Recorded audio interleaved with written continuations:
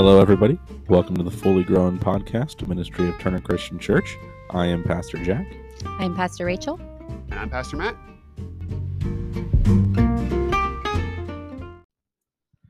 Hello, and welcome in, everyone, to the Fully Grown Podcast, a ministry of Turner Christian Church. You are listening to episode 135, which is not actually the last episode we'll ever do of this podcast. Or even the last of the season. Or even the last of the season, because I lied last week. yeah. I got confused. So I told people it was the last one, but we actually have next week as well. And next week. Yep. So you're stuck with us for another week. So yeah, this is episode 135, and we're going to start off this episode by talking about a topic that either is I was going to say exciting, but I don't know if it's necessarily exciting, but maybe it's plays an important role in your faith, or it's something that you're like, I've had a lot of negative interactions with that word. Yeah. So, or those words. Yeah, it's either scary or meaningful. Yes. So the words that come to mind within this word, so we're going to talk about repentance, but then there's also, so we do in our service a time called confession and reconciliation.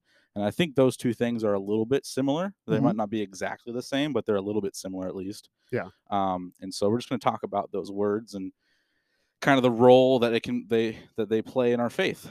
And so yeah, do you want to start us off, Matt, a little bit? Just some reflections? Sure. I can start off by talking about why they're a part of our service. Confession and repentance have been a part of Christian worship services for centuries. They aren't as common in evangelical churches or what we would call low liturgy churches. Liturgy is the structure of your service, and some churches have very high liturgy, which means it's highly scripted and everything is written out, and they worship from like the Book of Common Prayer or something like that. Low liturgy would be churches where things are more spontaneous, and you really don't have any more script than just the order of service. But confession and reconciliation have been part of the way the majority of Christians worship for the majority of the history of the church. And the reason we started doing it in our services is actually because it had come up in a series we did on prayer. We did the summer of prayer, my first summer here, and then your first summer here, we did the sequel with the Psalms. And both times we talked about the importance of confession and reconciliation. And it's part of this philosophy that when we meet in the service, we're not just watching something, we're actually doing something. The congregation is doing something meaningful. And it's a kind of in a way, it's a necessary step, or it's an important step before you come to the table, that we all acknowledge who we are before we come to the table. We acknowledge that I'm broken and I need to be healed, that we are all in the same boat, and that when we're healed, we're brought together. And it's a way of preparing yourself for the Lord's table, to remind us that we don't just deserve to be there. We are being transformed by God. And that's an important regular habit to be in, to be acknowledging where you need to be changed. Now, an extreme of that mindset is when people think that you need to confess each sin so that you can be forgiven, because if you don't confess it, you're not forgiven. It's like this transactional view. And that's not something that's not part of our belief. For us, it's important because it's a matter of discipleship and growth, to recognize where you are, where you need to go, and also how far you've come. So yeah, that's how we ended up incorporating into worship. Yeah.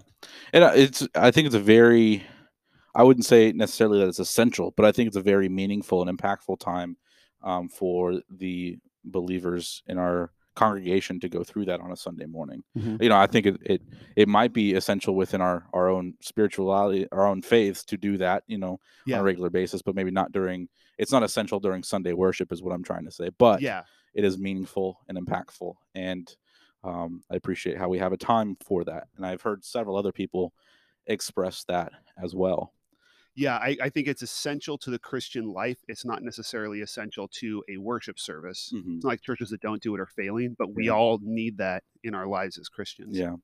And so, kind of where this topic came up was I was kind of reflecting on the sermon series that I'm going to be preaching on, and this word repentance came up, and I was like, what is our English definition of repentance? And so I looked it up, and it's it's this idea of um, I can't remember the exact definition of it, but kind of this idea of acknowledging our shortcomings and kind of feeling remorseful over Yeah. those things. Uh-huh. And I was like, man, that's kind of a negative, negative Nancy kind of way to look at things, but Yeah. it's also important. And so when you read scripture, right, there's a couple verses when I was looking up this idea of transformation in scripture that say, repent and be baptized, right? And I'm like, Yeah.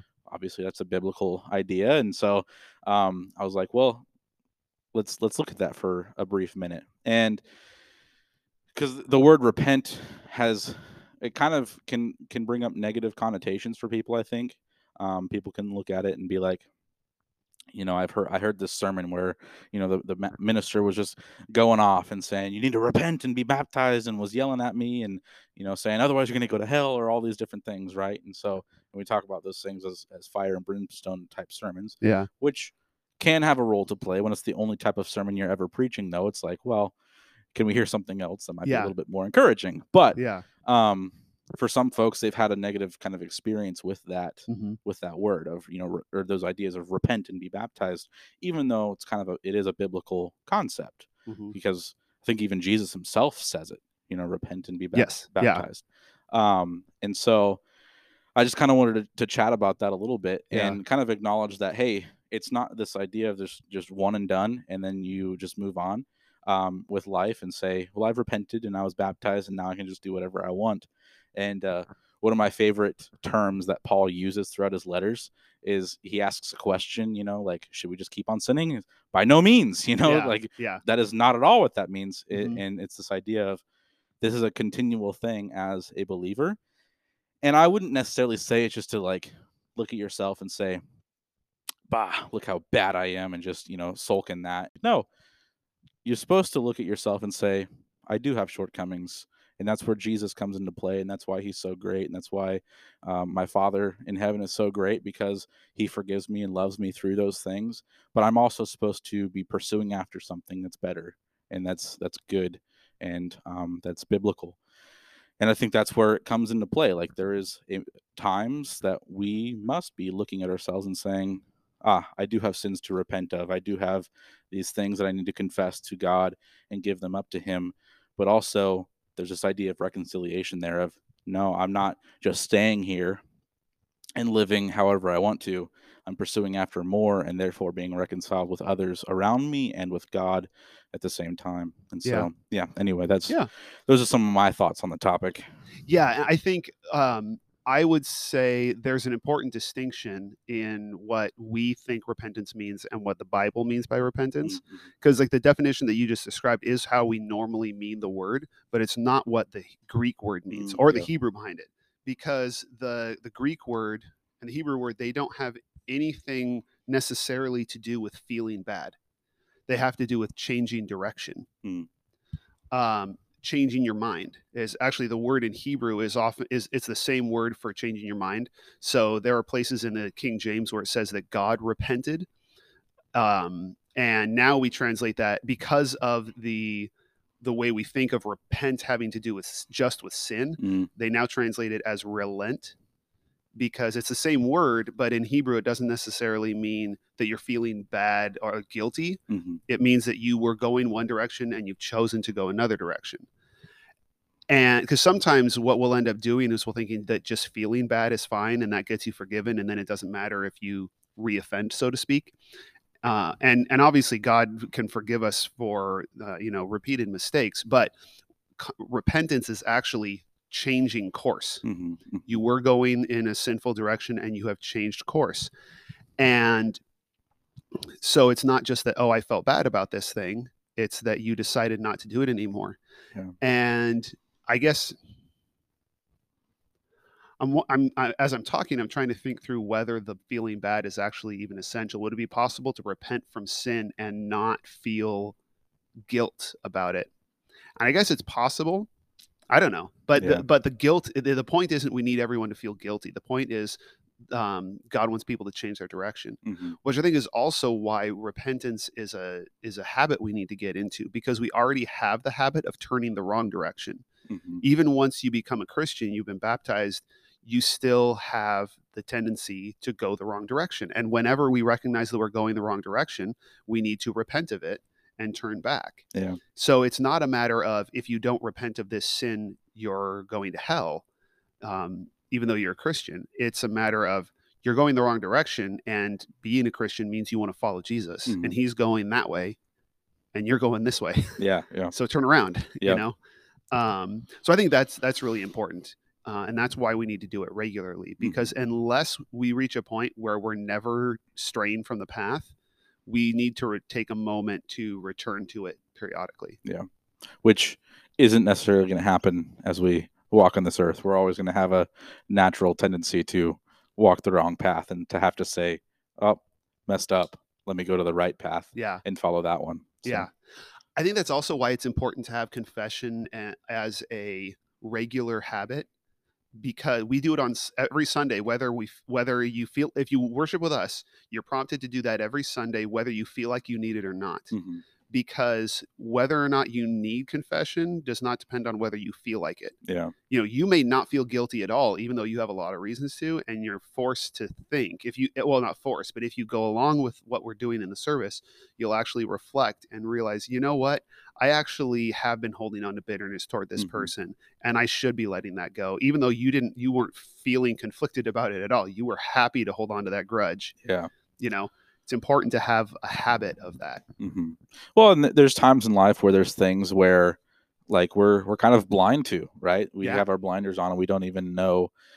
Someone I really look up to and trust told me when I was in high school, I think it was, maybe it was middle school or high school, and we were just chatting about how, you know, there's a way that I felt wronged by someone that they didn't even know that, they had done, or they didn't see it as they had wronged me. Hmm. And I know there's ways where I've wronged someone where I didn't even know that, like, I had done that, or what I did had negatively affected them, yet they still, were like, "Hey, I forgive you for this thing." And I'm like, "What? I don't remember doing that," or, that wasn't a big deal. But he told me, like, "Hey, sometimes people are going to do things that hurt you, and they don't even realize that they're doing something that's hurting you."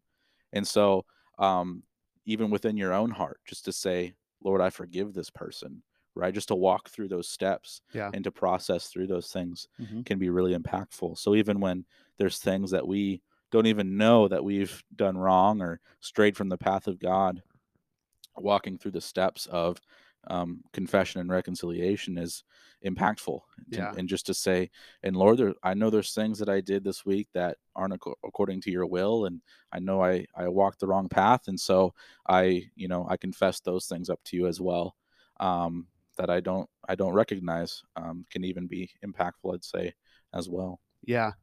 Yes. And I think sometimes the most powerful part of confession is actually the one that makes us non Catholics the most uncomfortable. Hmm. And that's in the Catholic Church, they would call it absolution. Um, but that's the idea that you're actually being forgiven as you confess. Hmm. So in the Catholic Church and in some Protestant churches like the Episcopalians, like you'll confess and the priest will then declare you have been forgiven on their authority as a priest. I'm careful not to do that because we have a different understanding of the role of pastors, that Mhm. we don't stand between people and God. Um, but what we do during that process, we read scripture that assures us Yeah. that when we confess, we're forgiven. Mhm. And then we can give each other that assurance of absolution to say, because you have confessed Yeah. and God promises to forgive you, you are forgiven. And that can be incredibly powerful to people who are carrying guilt and shame. Mhm. If we, when, and sometimes we lose the power of it, maybe because on some level we don't believe it, but there is actual forgiveness that happens there. It's a biblically sound Yeah. reality. And that can be incredibly powerful for people who have guilt and shame to know that they genuinely can be forgiven. Yeah. And that belief aspect is huge, because there's definitely been things where, in my life, where I have kind of this specific struggle, whatever it be, and I'm not necessarily always convinced that like I've been forgiven or Yeah. whatever else. Yeah. But the words that I often say, just because it relieves weight off of my shoulders, like physically, I feel it relieve weight, is God, I give this up to you, Hmm. as opposed to just saying I'm sorry for my sins or Yeah. I confess my sins, right? Which are very valid words to say, and for Mhm. some people that's what they say, and they feel that weight lifted. But for me, it's like I confess my sins and I give this up to you, Father. Yeah. But it's kind of that idea of like I'm taking the weight off of me and I'm giving it to someone who can actually bear that weight Yeah. and do something with it. And Hmm. so yeah, and I wouldn't say that everyone there's not just like one specific way to Yeah. do it, Yeah. but definitely making time for that type of a practice is important, I'd say. Yeah. Absolutely. Absolutely.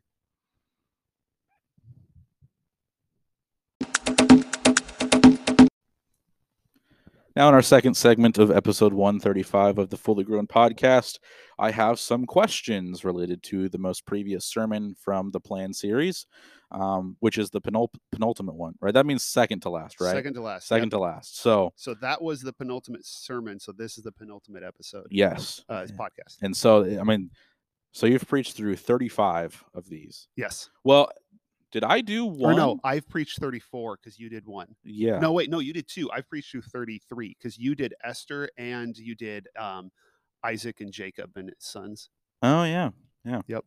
Seems like so long ago. I don't even remember it. So It's a long series. When did you start this series? Like, when was the first Whatever the episode? first Sunday. It was the Sunday after Labor Day. So I think it was the second Sunday of September. So September. So Yeah. it's kind of a end of summer to beginning of summer type of deal that we've been doing, just Yep. all the way around. Yeah, So it's the whole school year basically. yeah. So yeah, episode 35 of the plan, and it was entitled The Mission. Yes. And so I do have a few questions. And so this first one, as you were going through the story coordinates, the presence you said was in the church. And this got me thinking because there was a couple times throughout the plan in the Old Testament where you were clear to point out that God was clear about how he didn't agree with what Israel would be doing. And so he kind of not necessarily severed himself off from them, but like kind of separated himself from them and what they were doing, saying, that's not my will that they're doing. They're wrong in that. And so, as you said, the presence is in the church. I started wondering, does God do that with the church now? Is that something that he does to say, listen, the church isn't necessarily going along with what my will would be. So let me kind of, discern my will from them. Ooh, that is an interesting question. We didn't actually go over these beforehand, and Yeah. I'm really intrigued by that question because two things off the top of my head, two things jump to my mind. Number one is that there's nothing in Scripture that tells us that God will remove the Holy Spirit from the church, and that's what it would be if he were to replicate like the exile, removing his spirit. That is not going to happen, and I think the reason is because there's an important step where the Holy Spirit, according to Scripture, is actually given to us by God through Jesus. They actually specifically say in Pentecost that Jesus has poured out the Spirit, and so there's a sense that Jesus is the one who had like. Jesus has taken on the role of Israel in being the faithful representative of who God is and what God's people are supposed to be, so that we can always point back to Jesus and say, even if I've messed up, Jesus is the one who has earned that place, and it endures as long as Jesus endures, and so we're participating with Jesus, and so he's not going to remove the Spirit from us. So on that hand, I would say, no, there isn't an equivalent of God ending that relationship with the church. However, there's another level of that that theme where God shows through the failures of God's people, like they fail in battle, Mm. they get oppressed, things like that. He's Yeah. showing that they're not on track.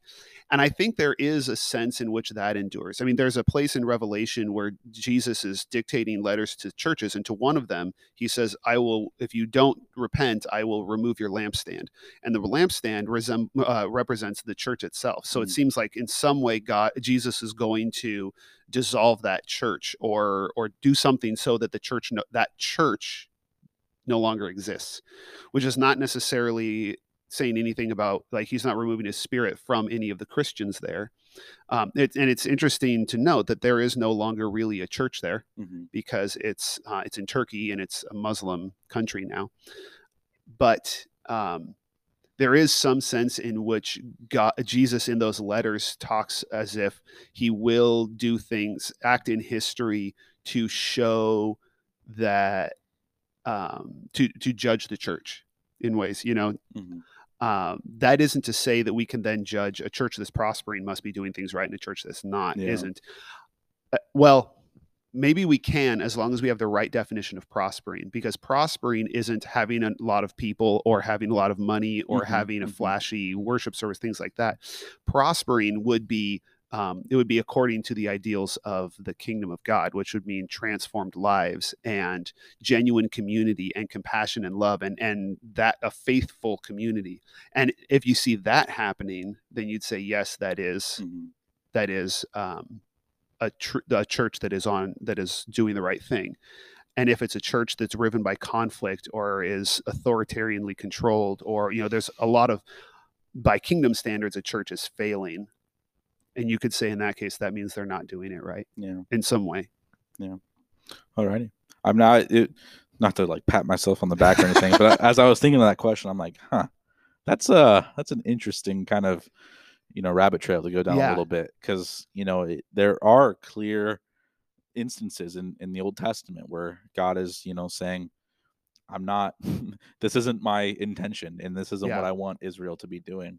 But it does make sense in kind of the way that Jesus is a new Israel, that he would take that on and would be kind of the person that we now point back to say, hey, he's the one and he lived perfectly and this is what it's supposed to look like, and so on and so forth. Well, I think that's the way in that we would say the mission of Israel is completed, that the story of Israel is finished, that Jesus finished it, because we can look back at Jesus, no matter how we fail, as long as we can point back to Jesus, and in Jesus, the revelation is complete. We still have the mission of pointing people to Jesus and reflecting Jesus, but I think that's why there's no more scripture. Because the revelation is complete, and now we just point to the revelation.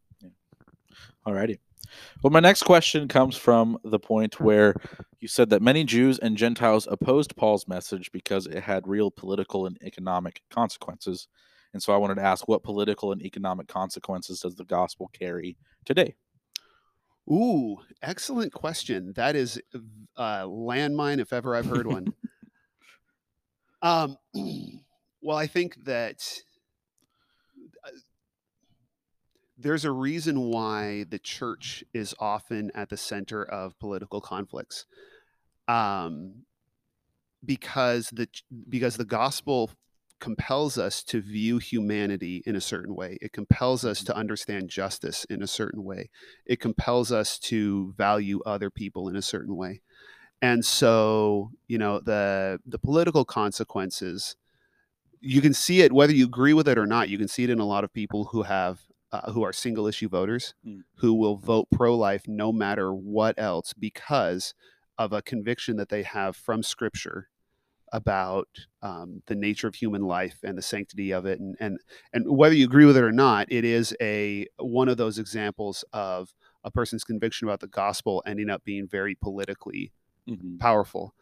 I would argue that it's the same. It's the reason why the church has been at the center of movements to end discrimination, to end segregation, things like that, because unfortunately, the church has been on both sides of a lot of those issues. But the gospel compels us to recognize everyone as image bearers. And so the church has actually been the main driving force for the for advocating for the poor, advocating for women, Mhm. advocating for slaves and against slavery, against racial prejudice, um, because of the way the Bible teaches us to treat people.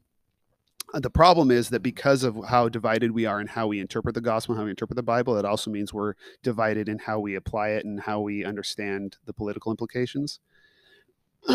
So it gets really touchy for me to get any Yeah. more specific. I mean, I could tell you how I personally interpret it into political issues, but I don't think that's what this is about. No, I just in And I general the know, question. Yeah. yeah, but that's I think why people who oppose the church. The main reason why people oppose the church is because they disagree with what they see as the political implications. Because otherwise, it's not like people get worked up about sewing circles Mhm. and anime clubs Yeah. and bowling leagues, Yeah. but they get upset about the church because the church shapes how people behave in the world Mhm. and how they spend their money. Yeah. And it's a tricky subject, you Mhm. know, and I saw a video recently of a minister. I don't know how much I want to place that word on this man that was preaching. But what he said was, you cannot be a Christian and vote Democrat in this country. Just point blank, you cannot Yeah. be a Democrat or a Christian and vote Democrat in this country. And then he proceeded to call Democrats demons. And not placing, my personal, preferences within this comment at all, but I think in general, right, there's room to be on both sides. I wouldn't agree with him that you can't be, you know you can't be Christian and vote Democrat in this country. I also wouldn't say you can't be a Christian and vote. I wouldn't say you can't be Christian and vote Republican in this Yeah. country, right? Because it's not. Neither party is perfect, Yeah. and neither party is perfectly biblically aligned. I think, and I want to be careful when I say this and not just say point blank, because it can be interpreted a lot of different ways. But I think sometimes we get caught up with the issues, and the issues become the issue, and we completely forget about the people that are involved with it sometimes. Yeah. And the people matter, right? Yes. And also not saying any particular way about how I believe, but the fact that someone live streamed themselves going into a supermarket and shooting people, Mhm. right? That's got to raise red flags to say there's a problem here, and we need to come together and fix it, because those 10 people that lost their lives, they matter, Yeah. right? Yep. And not necessarily to say that we need to completely ban guns, or that we need more guns or whatever else, you know just to say that there are problems within the world that we live, and the Yeah. people matter, and we should be caring about them. Yeah. As far as that speaker that you were talking about, I would argue that if I don't know a single basis on which you could say that a Christian can't vote Democrat, but they can vote Republican, Mm-hmm. because both parties have positions and tendencies that are Yeah. deeply unchristian. Mm-hmm. And both of them have principles that reflect a Christian worldview. And so unless you're going to decide this is the only Christian value that matters, um, and the Mm-hmm. Republican Party supports it and the Democrats oppose it, unless you're only going to pick one issue, you can't say one party Yeah. or the other is the only one. Mm-hmm. And unfortunately, some people do that, and there's no biblical basis for saying there's only one issue that actually matters. Mm-hmm. The other important thing, so I'm getting ready to speak at a conference on political theology next weekend Mm-hmm. when you start your series. And one of the big things that I want to convey to people as we go through what the Bible has to say about politics is that in scripture, the way God shapes the world is not through governments, it's through the church. God it uses governments to make things, to open up possibilities for the church. Mm-hmm. Like Paul tells the church to pray for peace, to pray for the government so that the government's policies will enable them to spread the gospel. Mm-hmm. But there's never a sense that the Roman Empire is going to save the world. There's never a sense that by passing laws through Caesar, we're going to save the world. It's always the church that is God's chosen way of transforming the world into Mm-hmm. his kingdom. And so that's why I hate to see Christians get divisive and abandon key gospel principles for the sake of political power, Mm-hmm. or winning an election or passing a law, and losing the integrity of the church, which is what actually has the capacity to change the world. Yeah. So I think it's important for us when we come up against a social issue, our first question should be, what can the church do? Mm-hmm. How can we address this through the way our church lives and interacts with each other and interacts in our community? Mm-hmm. How is God using our congregation to shape lives around us in this particular issue? Yeah. Yeah. Again, a complicated subject, Very right? complicated. It's definitely not simple. So, Nope. well, my next question actually kind of goes along with this idea of caring for people. At least I assume. So within the morals, you had a point that says the gospel will always provoke strong reactions because it transforms the way we live together in this world. And my question was, how should this inform us and how we interact with people? Because we know that what we're sharing with them or what we're living out might evoke strong reactions. I would say do what you can, first of all, to make sure that they're reacting to the gospel and not to you. Mm-hmm. Because sometimes I've heard people use scripture teaches us that there will be persecution, and people will react negatively to us. Jesus says, if they, oppose me, they'll oppose you. And I've seen Christians use that as a license to not care about how people respond. Yeah. And so they'll speak the truth in very unloving ways. And I think, but Peter also says that, it's no credit to you to suffer for doing evil. Mm-hmm. So if the problems are because I'm being a jerk, Yeah. then I'm outside of God's plan. I'm Mm-hmm. outside of what I'm supposed to be doing. So the first thing would be, make sure that if people are angry at you, they're actually angry at Jesus, Yeah. not at you being a jerk or being Mm-hmm. insensitive. But if we are reflecting Jesus, then there are going to be reactions from people. I think another key thing that we can do is show our work, explain Mm-hmm. why we're saying something, where those values come from, because in reality, the values of the gospel are deeply embedded in our world. There's an interesting book that I read last year called Dominion, about how it was written by a non-Christian, about how the Western worldview is completely shaped by Christianity. Mm-hmm. And a lot of the so-called anti-Christian movements in the world, like communism, for instance, are actually they're actually people who are upset because the church isn't doing what the church is supposed to be doing, and so they turn to another way of doing it. So all that is to say that there's actually, at least in the West, there's a lot of common ground that we share with people if we can explain how we got there, Mm-hmm. as opposed to just saying, well, these are the rules and that's it. Mm-hmm. If we can explain how our principles are based in love and based in trust in a God who cares for us and knows right and wrong, Yeah. I think that can make a big difference. And it can, even if they don't end up agreeing with you, they can at least not believe you're a horrible person. Yeah. Yeah. Yeah. And that's big. There was a coworker that I had at Staples, who had been a part of several different churches in Southern California, and then he moved up to Idaho, and we would talk about my faith a lot because he knew I was going to Bible college and things of that nature, and he would tell me, like, for so long people would just be judgmental of him and say, you need to live this way and blah blah blah, and just would keep judging him. But not many people listened to him, just would sit there and listen to him and what he was thinking and why, and these different types of things. They just tell him what he needed to think and how he needed to act, and people didn't really have a conversation with him. And I think within that, I learned a lot of just patience is important to practice with people, because I don't know. I've never been in a relationship where I was able to convince somebody that, Jesus is real and that they need to accept him, and that, Yeah. I've never been in a relationship with like that. But I have been in relationships with people where just me being with them and hanging out with them and just talking with them, that impacted them. Yeah. I don't know where this coworker's at, or whether he, gave his life to Christ or not, but him and I had some wonderful conversations just about faith and what that looks like in the real world.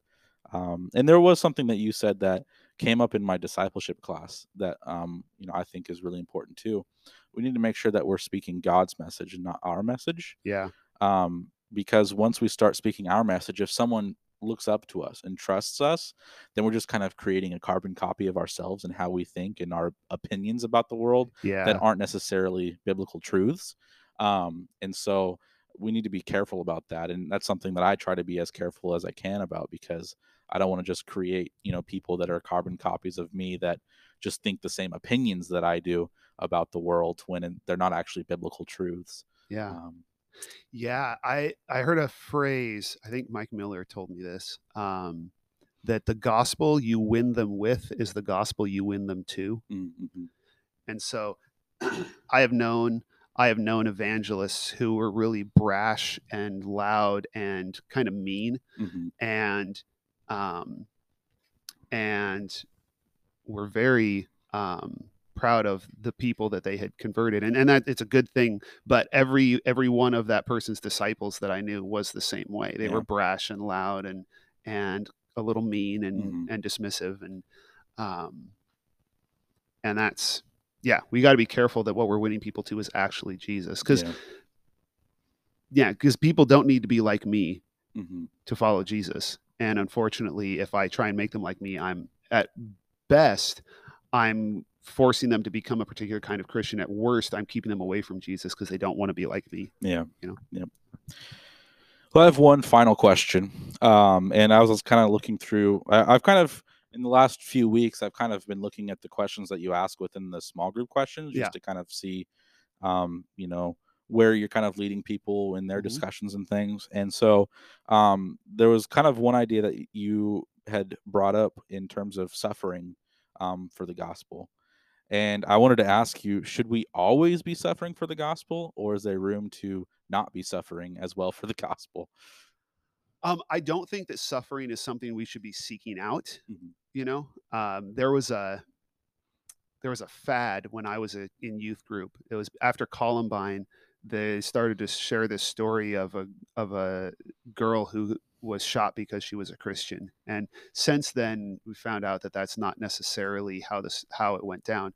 But it launched this fascination in my generation with martyrdom Mhm. and like the Jesus freak stuff, and it was a big deal.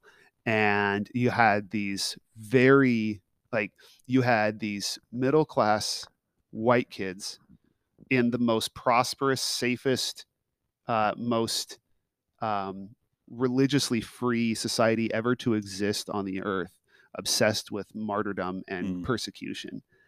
And looking back, it looks kind of silly, because we weren't being forced to suffer for the gospel, but we were like seeking it, like Yeah. trying to find ways. Like if you were a Christian in a way that didn't tick anybody off at school, then you weren't doing it right. Mm. Um, I don't think that we're supposed to be suffering. Suffering isn't necessarily the barometer that you're doing it right.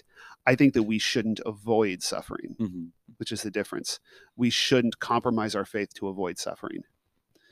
And I think you will suffer for the gospel to the degree in which the community you're in is hostile to the gospel. So if you're in a community that's not hostile to the gospel, you're not going to suffer. Mhm.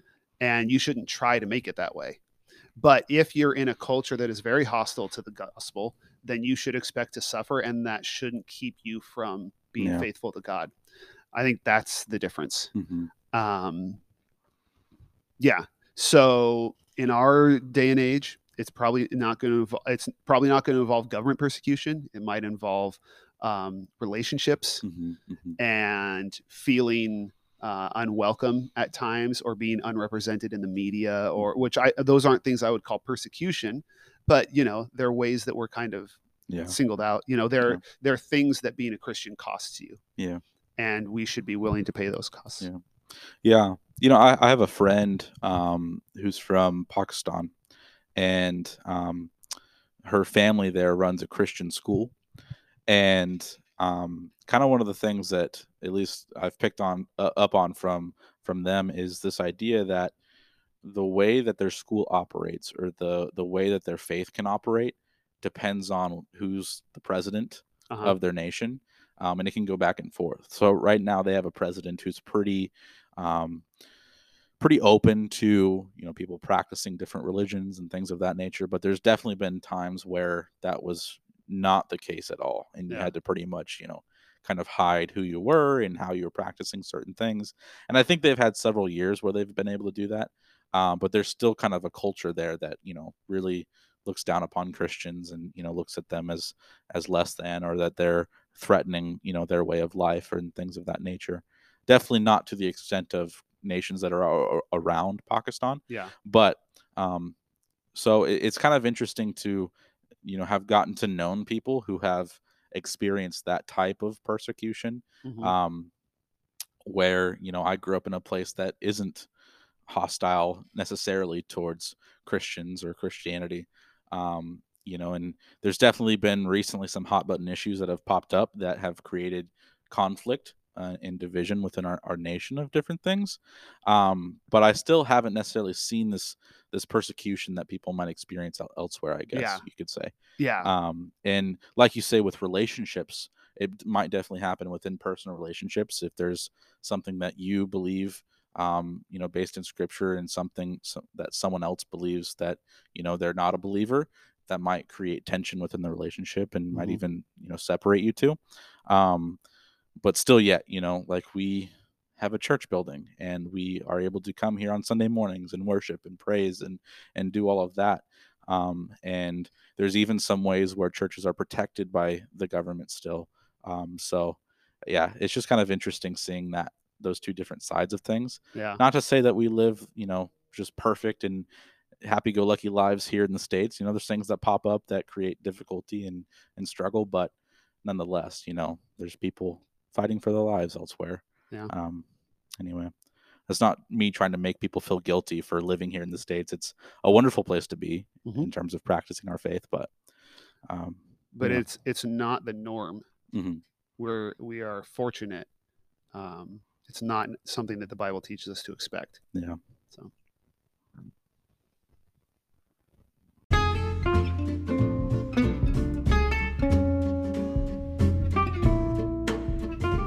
Well, we would like to thank you for joining us on this episode of the Fully Grown Podcast, which was episode 135. And I don't think we actually explained, although we probably did last week, that this has been Matt and Jack. Yes. Rachel is on vacation. Yeah. No, she's just been sitting here, just has not nothing saying to say. anything. just silently judging everything we say. Rachel is gone, and she believes, I think still currently, that she has missed the final episode of the Fully Grown Podcast. But when she gets back, we'll have to break the news to her that if she's free, she's got another one. Yeah. So, but we do want to thank you for joining us, and we hope that you'll join us next week on the actual final episode for the season of the Fully Grown Podcast. So within the meantime, we do want to wish that you'd stay healthy, stay hopeful, and go in peace to love and serve the Lord.